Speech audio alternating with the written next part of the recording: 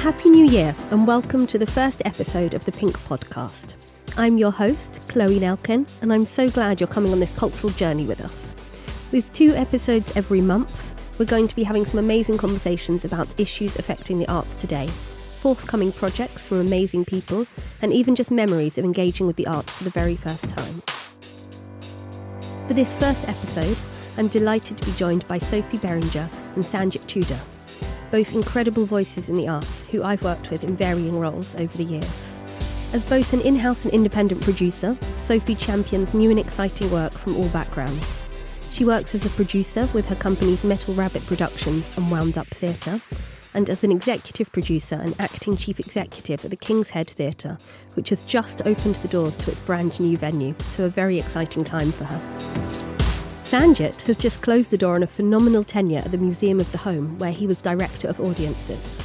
Prior to that, Sanjit led the rebranding and comms at Tallowa Theatre Company, where he ensured audience development and digital strategies were always at the heart of Tallowa's work. So, let's kick off.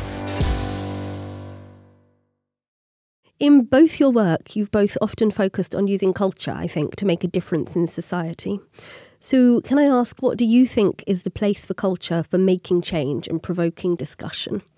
Sanjit, do you want to kick us off? That's a big question. One to start. It is a big one. Gosh, you really aren't sparing the horses, are you? Absolutely. So I think there's something about culture, and particularly the move towards co-creation in making work with communities, rather than imposing a creative vision from, say, an artistic director or director of a play, or indeed a well-established script. And I think that act of devising work and co-creating work with communities allows for conversations.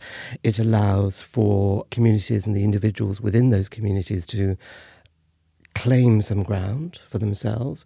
It allows themes to emerge which perhaps wouldn't ordinarily. And I think in that sense it enriches the lifeblood of the nation, quite frankly. I mean, it's hugely important. Massively important.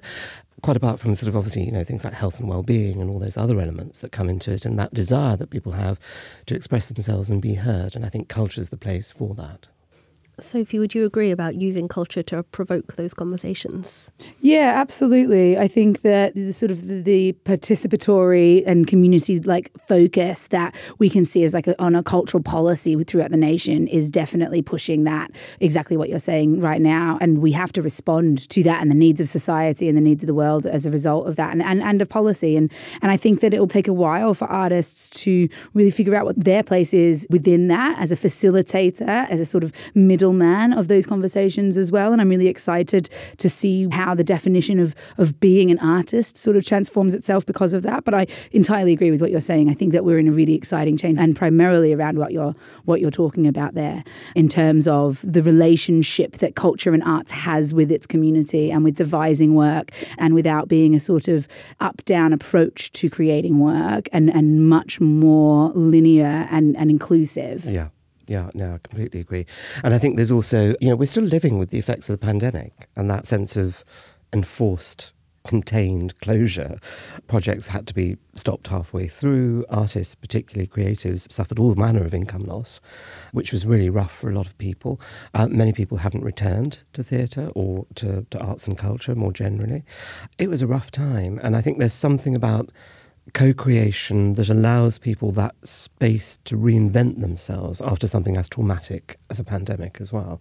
It's almost like a healing or cathartic process. Yeah, I completely agree. And I think also kind of having a voice and sort of considering sort of where power structure lies within that is very important to a lot of people. I think that people valuing life and their work in a totally different way coming out of the pandemic, and realizing that work isn't just, and therefore the creation of art themselves as artists and as people who are working, the creation of art, it shouldn't be as transactional as what it would as what it was, that actually the world can be ripped up from underneath you at any moment, like what we experienced. And as a result of that, I think people are valuing things in a very, very, very different way from what we were before the pandemic. So you're totally right. And within that idea of co-creation, about getting rid of sort of some of the hierarchical relationships between producer, writer, actor, director, performer, I think is a real shift that we're seeing at the moment of all of those artists having an equal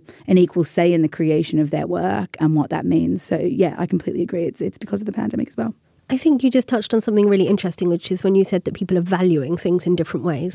And people, I think, have a different desire from when they go out to any art space and they consume culture differently. So what is it that you think people want when they come to the theatre or they go to an art space? Sort of what's the pandemic changed with that? Wow. Two thoughts come to mind. I think there's a real desire to be entertained. Weirdly, I think there's also a real desire to somehow be involved in something. And we're seeing that with the karaoke musicals. We're seeing that with the adaptations of films, hitting particularly West End stages and others. And that's also supported by a lot of larger theatre companies, or larger theatre buildings, I should say, having that drive to make money as well. Having sat there dark for 18 months was rough for a lot of people because you still had to maintain the buildings. So now there's that real drive to make money. So I think it's those two things intersect in my mind. One, audiences seeking familiarity. These are stories they know. The tunes are probably likely to be familiar, or certainly things they can hum along to and sing along to. It makes it a family day out, or a day out with a group of friends. So that sense of rebuilding links with people that perhaps you lost through the pandemic is also a driver, in my mind. I mean, I could be completely sort of on a completely different sort of trip to everywhere else. No, I think you're completely right. And just to add to that, I do think we have to revisit all of this sort of status quo and the rules of how we put on work as well. And I think that the National Theatre coming out and changing its performance times is a really good example of that. We started doing that at the King's Head over a year ago, and I'm not taking credit for it at all, but we've done Saturday, Sunday 6 p.m. performances for the sort of, which would traditionally be the 7:30 p.m. slot now for a year, and what that enables us to do, especially in a location like Upper Street in Islington, is people can come out for a 6 p.m. show that finishes at 7:30, which then enables them to get out for dinner, 8 o'clock p.m. reservation, to be done with dinner by 10 o'clock, have a glass of wine, and still be at home and get the trains before they all go. And the city is different. The trains are striking. We've got lots of considerable transport problems that everybody is concerned about constantly. Our stamina is different. People are going out less late. This is not New York. It's not the city that never sleeps. It is very much a city that sleeps. And I think that as a result of that, as culture makers, as people who are ultimately working in the nighttime economy, we have to respond to the behaviour of people now. So I agree with everything you're saying. And then sort of just to add on to that, that's something that I'm really thinking of. And so I really am applauding the National Theatre for trying a new model of responding to the nighttime economy and what people want out of their evenings. And I think we all have to follow suit. I think we all have to just rip to shreds the status quo and what we've all kind of accepted as law, that kickoff is at 7:30, the curtain's up at 7:30. Why? Absolutely. And broaden that. Ask yourself that question for everything that we do. And if you think of the work from home movement as well, which is still very much with us, the return to the office is not something that's happening on perhaps the scale that some would like it. If you have worked at home till 5 or 5:30, you kind of want to get out of the house by 6.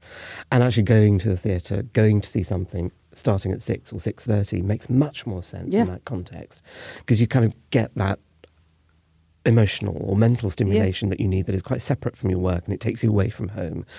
Interestingly, when I was at Museum of the Home, one of the things we investigated and were looking at very much was that the way that home had become a place of labour, working from home. And that led us down to kind of looking at particularly through the pandemic, the way that women's role changed and domestic labour became something that was incredibly draining for a lot of women. Almost this kind of stepping back sort of 60 or 70 years in time to the 1950s, And I think also there's something about the rise of Gen Z as well. And younger people tend not to drink as much as perhaps people of my generation. But we like our glasses of wine or beer or that kind of thing. They tend not to. They're much more comfortable sitting down with a green tea or a soft drink and playing a board game in the evening. Pubs are starting to get quite attuned to this and actually starting to kind of reconfigure the kinds of drinks that they sell and that kind of thing. Cafes are beginning to kind of accommodate for that and actually just have board games absolutely everywhere and encourage people to mix and mingle in that way. So there is a definite shift, and I think going back to what we were discussing earlier around values as well and some of the shifts and changes there, there's something really healthy, I think, about the way that Gen Z embrace values and respond so much to what's going on around them in the world. And climate change is an example of that. It's probably the primary topic, but there's much else as well. That I feel like I've lost my thread, but I think I know what I'm trying to say. I will get there, I promise. That those values present a real opportunity to also start to look at new work and embrace new work, because I think that's really, really vital. And in my mind, there's a clear and present danger that if theatres or museums looking at blockbuster exhibitions, which have a kind of a cachet with names like Naomi, for example, attached to them, that's very easy in terms of getting audiences in.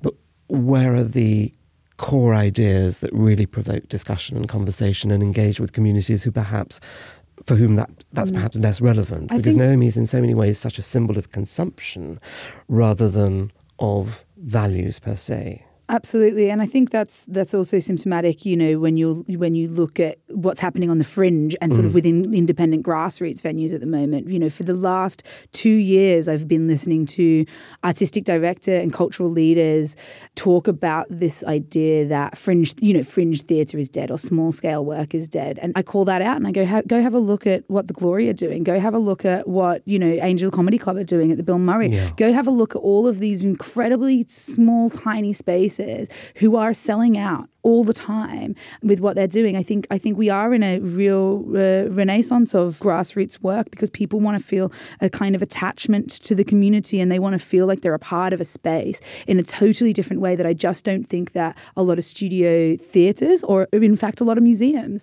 are really kind of harnessing. But what those grassroots spaces are doing is creating an environment that people want to be in, and they are putting on work and interrogating what work and what grassroots work and what independent work and what intersectional work looks like, and really doing stuff that is selling out a lot of the time because, people are going to different sorts of work. They are going to niche stuff. They are going to very specific work that is to do with them and their identity and their culture and their community and their interest types. So it's not true that small-scale theatre or fringe theatre or grassroots-led art in general is dead. I think the way that we're creating it is changing, though, and we as organisations all do have to look at that and can't just be like that. In this scenario, that blockbuster programming would be the 10-year revival, of a play, and putting that on at a pub theatre and expecting that to sell tickets. I just don't think that that's where the culture of climate is going. No. Absolutely not. And that grassroots scene is so important and vibrant, not just to the arts in London, but to the arts across the UK. So I think it's fantastic to hear you saying how important that is. Because this coming year, if we look at the amount of blockbuster openings, there's a crazy number, and Sanjit touched on the Hollywood film adaptations, for example, that are coming into the West End. So what do you think those big adaptations and that big IP, what's the impact that has on the grassroots scene? Wow. What an interesting question. Do you know what? I think that it really changes. I talk to a lot of playwrights around the concept of new writing at the moment, actually. I think that's what's really, I'm struggling as both a producer, with Metal Rabbit, who primarily produces new work with debut playwrights, as well as The King's Head has obviously had a very long history of producing new writing. And it's really difficult now to simultaneously encourage writers to figure out how to become creative entrepreneurs and take ownership of their own work, and at the same time be really, really blunt and really honest with them about the commercial viability of that work. Because it is true that to write a new story as a playwright right now, a brand new piece of writing that isn't a book adaptation and it's not based on an old play or a homage to this or whatever, is very difficult to justify production for at the moment because the funding's not there, the cultural appetite isn't there. And so they're all thinking, they're stifling their own creativity by going, how do I write 1 to 2-handers, which is also in some way either a very on-the-nose political discussion that I think is going to be ahead of the zeitgeist and or a book adaptation. And I just think that the trickle-on effect of creativity that the writers themselves are experiencing is significant in terms of that specific question and the way that, therefore, writers and artists who are working at the grassroots and are working at the new work level are responding to what is going on in the commercial sector and the big blockbuster kind of moments. And you touched there on something about the formats as well and the spaces, because there is this pressure for selling. Theatres have to survive, right? Tallawah have done something really interesting. To declare an interest, I did used to work with Tallawah for quite a few years, but they've done something really interesting with Tallawah Stories, and I'm thinking particularly of Baby Dyke, which ran yesterday on Radio 4, which premieres on radio first, rather than in the theatre, which I think is really interesting as a model, and encouraging writers to develop work that performs in a completely different space and is then reimagined for the stage down the line, in a way having proved its chops in a completely different space to be viable. To say, well, look, nearly 1 million people heard this, therefore there is a ready-made market to now see it on stage. And I think a lot of theatre companies, particularly those dedicated to new work, are starting to explore very different ways of presenting work, sometimes perhaps premiering it as a short film and then spinning off a play from that. And in a way, that's almost kind of mimicking The Devil Wears Prada, for example, that model of kind of like going, here's a film first, and then, or a book or whatever that's made into a film, and then it becomes a musical or a play. I don't know, that's just a really interesting trend that I'm also seeing, and I just thought it was worth It's really teasing interesting you out. bring up that relationship between the sort of radio foreplay of the day model and theatre now, because I completely agree with you. Before the pandemic, I had no correlation with the radio world at all, and then during the pandemic sort of got more and more involved with radio play production. And now this year, Wound Up Theatre, we took up a play that was commissioned for Radio 4 Play of the Day and then took it up to the Edinburgh Fringe. Now, Wound Up Theatre, is one of my sort of outfits that I run with two other people. We produce work primarily by one playwright. We don't have funding. We're not a commercial outfit. We're effectively a group of friends who like to make work together. Now, of course, I've got other companies with other levels of funding, but that particular organisation, it's always just really at the true essence of the Fringe, right? We're literally just taking up our sort of suitcases and the money in our savings account and throwing caution to the wind and giving it a go. Mm-hmm. And what the amazing thing about that is that theatre does not have the ability to be able to commission playwrights in the same way. But what we did with that is obviously Matt Greenoff got the commission from Radio 4, from the BBC. He got paid for his work. He got paid to write the script, and in a way that we would not have been able to pay him any other way, for us to then do a very small amount of work to adapt it for stage, to then take it up to Edinburgh. And that is a totally new pathway for a piece of work that I did not know existed before the pandemic, and I don't think many people did. And we're doing it the other way as well. I've got a lot of playwrights. Mediocre White Male was a play that I produced at the Fringe a couple of years ago, and then we had it at King's Head Theatre. And it was great. And then, and then that got picked up by BBC Radio 4. So again, these are two guys who wrote their play, did not get paid for their work because they were doing it via the Edinburgh Fringe structure, and then eventually down the line managed to get picked up and adapted for radio by BBC, and that really kind of helped pay for their commission. And I do think those relations and looking towards cross-medium formats and where the money exists outside of the sector is necessary within the funding climate at the moment. So it's really interesting you said that.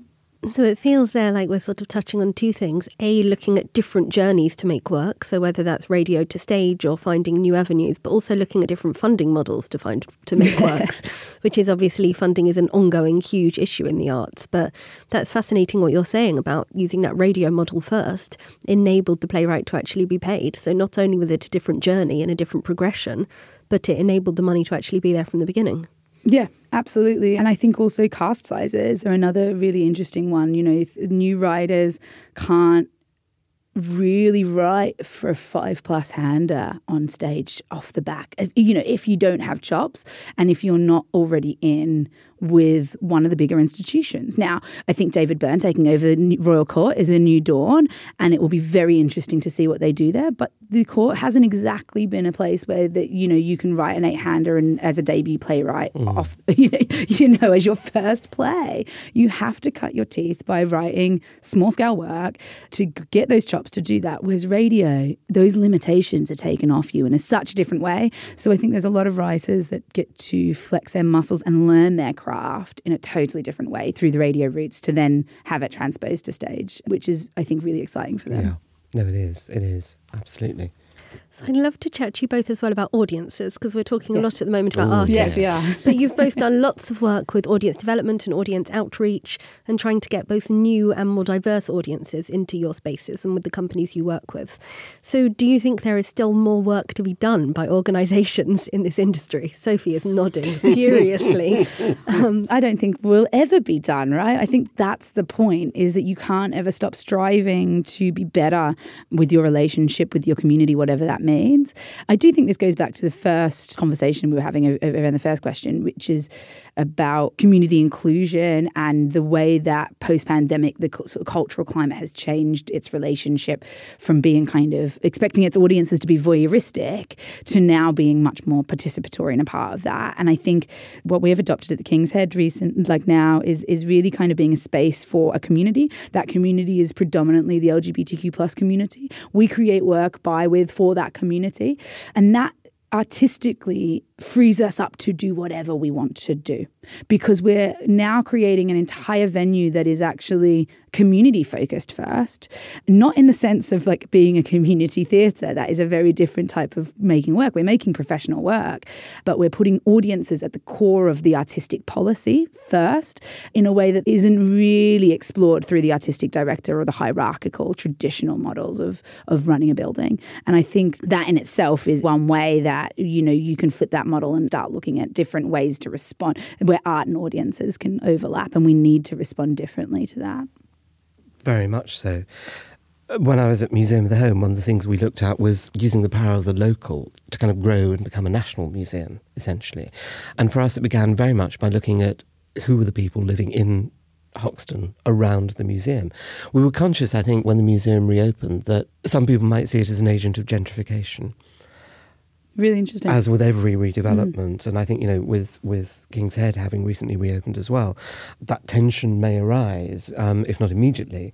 But I think your response to it has been fantastic, and it's absolutely the right response, which is to embrace community very meaningfully and to have that trust. And that was a journey that we at the museum needed to embark upon. And I'm really pleased to say in my time there that that's exactly what we achieved. And from that, we were able to then open up conversations with spaces like the Glory, which you touched upon earlier. And that led to developing a whole year-long programme of queer-focused work and engagement.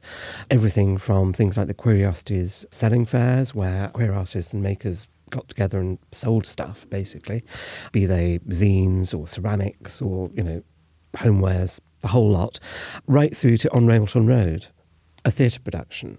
You know, written a verbatim piece, essentially, pulled together by Louis Remges, brilliant writer, and executed and directed brilliantly by the cast, and Ian Giles, who was the director-producer on that. We co-produced the play, and it was a first for us. Museums don't normally do theatre, but it was a really interesting way of engaging with the community who saw the Glory as their home, and suddenly realising that this museum, about 5 minutes walk down the road, could also be their home. And the subject of the play, which was all about squatting and squatters living on Railton Road in the late 70s, had a clear resonance for them, but also for us as a museum. Squatting was a story we'd never actually explored before. And actually, why not? I mean, if that isn't a story about making home, I don't know what is, you know. And also that sense of, particularly in those days, of queer people beginning to embark on that journey of the chosen family, people that you hang out with the people that you want to hang out rather than the family that you were born into, quite often because people were escaping abusive situations in families. So the chosen family was much, much more important. And in and of itself, through time, certainly by the mid-80s and the late 80s, you know, fighting Section 28, campaigning for better care for people with HIV and so on and so forth, that all came from those sorts of movements. And interestingly, running with this one, I'm going to go with it, stick with me. The activism of the past, in a way, is linking to the activism of today and possibly showing a pathway for what the future of activism could look like as well, which I think perhaps has been quite sustaining, particularly for younger people, to suddenly realise that the way they think and the way they feel and the values that they hold dear aren't actually that separate to perhaps the values that an older generation also held, and that perhaps there's something in the experience of those older people that they could learn from or develop further. That harking back across generations is really important. And I think, again, going back essentially to your first question, museums, theatres, cultural spaces can be those bridge builders in that way and be part of the healing, if you like, of society and part of the next steps that society can take. And I think that's actually that multi-generational focus and connection is actually a really good example of why cultural spaces who are looking at kind of a community first rather than an art form first can be a sort of way forward, can create those conversations. I think one of the conversations we've been having in theatre for decades, right, is the aging audience of theatre, right, is how do we get young people back? How do we get young people to do that? And I think the answer isn't by forcing young people to engage formatically in the way that we've always done things. It is to meet young people on that level, to find a co-creative space, to create a co-voyeuristic space as well. I'm not just like advocating for community and divisive work. I think there is place in the world for both. But to have a space where intergenerationally we are interrogating the ways that we make art, to look at those two things and figuring out what brings the generations together rather than what excludes them and keeps them apart, which is, I think, what theatre has done and a lot of cultural institutions have done for a very long time by being overtly formatically focused or art focused. It's so interesting, though, and Sanjit, you just said that we've gone back to the question that we started with about arts for change. So, and how important that is with what you just said about arts for activism or the subject matter, for example, of On Railton Road. And it comes back to that power of the arts, doesn't it, which is vital this year, I think. Now, it feels like we've touched on the King's Head reopening a few times and moving into your incredible new space. So I just think we should dwell on that for a moment. So you obviously just opened your doors for first previews, but for people who've not been down to see you yet, can you tell us a bit about the new space? Yeah, absolutely. I mean, it's crazy exciting. I think firstly, the big shock to the system for everybody is going to be that, the new King's Head isn't the sort of pub theatre of our history. It's not pub theatre 2.0. It's very much a, mid-scale 200-seat flexible theatre auditorium with a 50-seat cabaret venue. So we're very excited with what the doors are open now, what we can do now for the future and where we're going to go. This is the first step, really. It might be one of the last steps of the capital project, but it's the first step of the new theatre's journey. I think it's really important for us to figure out how to honour the 53 years of the pub theatre history. And I think one of the big conversations for us is how we bridge the gap between the sort of the fringe and the mid-scale, because we don't want to lose sight of the fact that the King's Head was really a space where I think most people, most artists in the sector kind of have cut their teeth at one point or another, really. And it has been kind of genuinely a footnote on most people's, most artists' CVs, theatrical artist CVs at some point. So we don't want to lose sight of that. We don't want to lose sight of what that means. But it is a different scale. And with that comes new pressures and new challenges, but also really exciting opportunities. So we're very excited to be here. At the moment, the main auditorium is open. In a few months' time, we'll really get the cabaret space up and running, and that will be our space to have a lot of fun with and to do everything that we just spoke about in terms of, connecting with communities and artists and the grassroots and sort of small scale level, be innovative and sort of formatically creative and really interrogate what theatre means that isn't just sort of a play or a musical. So that's sort of our space to have fun with in that sense. Lots and lots and lots of new opportunities to come in the new space. So please do come down and see the opening show or just come and check out the space, because it's not the pub theatre. It's a totally new 5-story mid-scale venue. You sold it to me, I'm there. Yeah, we'll be doing both. Sanjit and I are on our way. Yeah, please do. So we've spoken quite a lot about change that we're going to see this year. New venue, changes in audience, huge blockbusters. So a tricky one for you both to round off our chat. If you had a magic wand and probably a money tree, what change would you like to see in the arts this year? Wow. Yeah. So many. I really would love to see us all kind of getting back to stopping the infighting again, really. I think there was something, Chloe, we worked on it together, All the Webs of Stage. At the start of the pandemic, there was a real put down the swords moment for everybody in the sector.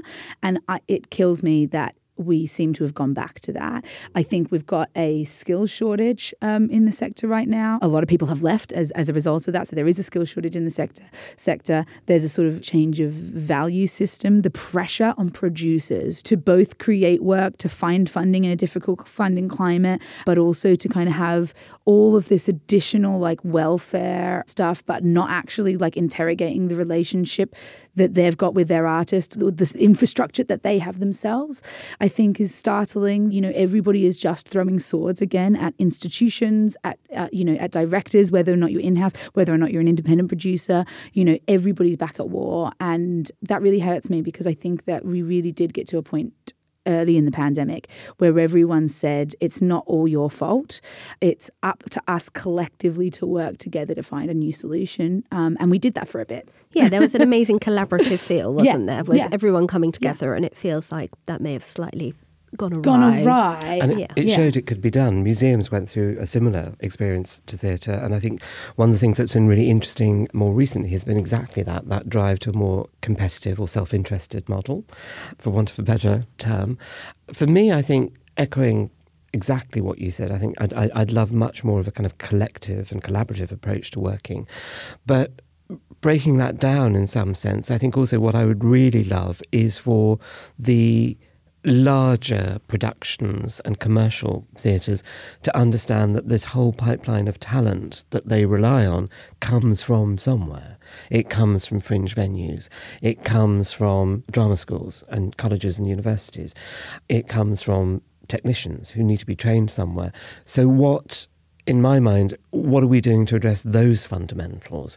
How are we making sure that there are actors who aren't born with silver spoons in their mouths?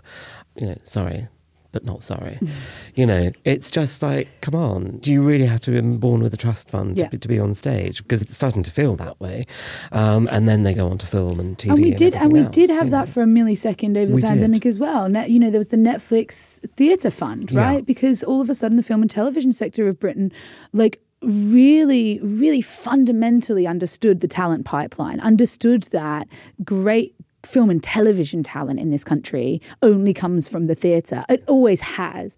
And the intricate relationship between that. And so Netflix and other organisations, the BBC, threw their weight behind supporting theatre. But within that, we didn't have the larger institutions of theatre supporting the smaller ones. And that divide between the small and the large, or in fact, you know, what I will call institutions versus grassroots independent organisations, became bigger. So I completely agree with you. Yeah. That was a beautiful moment in the pandemic to see us all collectively recognizing the talent feeder that and how that the sector works, and how Britain is a world class in its artistic talent and what that means. But we have lost sight of that again, for sure. Definitely. I think we need to think back at some of the positive things that we learned and try and act on them. Definitely. So thank you both. Every chat on the Pink podcast is going to finish with a section that we are calling Head First, which is a question that places importance on mental health in the arts. So perhaps we can be a bit nosy, and you can both tell us, in this frenetic industry, what are you currently doing for you? Now, this could be watching something, listening to something, exercise, whatever works for you. Sanjit, do you want to kick us off? I will say that I was having a conversation with a writer called Catherine May, who wrote a wonderful book called Wintering. And we're in the throes of winter, and January and February tend to be the coldest months and the bleakest months of the year. And wintering, I think, as a practice, is what's keeping me going. And that means making sure that I get daylight, that I get walks, that I appreciate, even though nature feels like it's hibernating, that it's still there and that I have some sort of connection with it. That really matters to me, and I think it's something that sustains me. I love to cook as well. My husband laughs about this one all the time, but in the run up to Christmas, I just order these enormous hampers of sauces and jars of treats and things. He's like, what the are you doing that for? And I'm like, well, because, come January and February, I can start doing all the stuff. And that's exactly what I'm doing now. It's just making these wonderful meals. So a country walk followed by a lovely meal, the practice of making it, all those sorts of things. It keeps me creative. Reading, sitting down and reading a book. Yeah, and Wintering is a fantastic book. It's a brilliant book. Yes. And it's a real guide to coping with those bleak times in one's life. winter in this particular case. But I think that's it for me, definitely. I think that's quite a good thing to do. Yeah. I'm going to read this book and wintering and vitamin D tablets. Oh yes, vitamin D tablets for sure. That's what you need. My answer is much simpler. I'm going to go with netball, but it's Chloe's like, where are you going with this, Sophie? I think no. The core of that really comes with that when you spend your entire life, and I think before the pandemic, I definitely was guilty of this, and I think many of us are in the sector of making your entire identity your job, making you the one thing that you care about more than anything else, the thing you are most passionate about more than anything else is your art or your practice or your job, and then to acknowledge that sometimes a job is just a job. When we make our jobs our passion, we are still going to have bad days at work. We are still going to have mornings we don't want to get out of bed. We're still going to have sick days.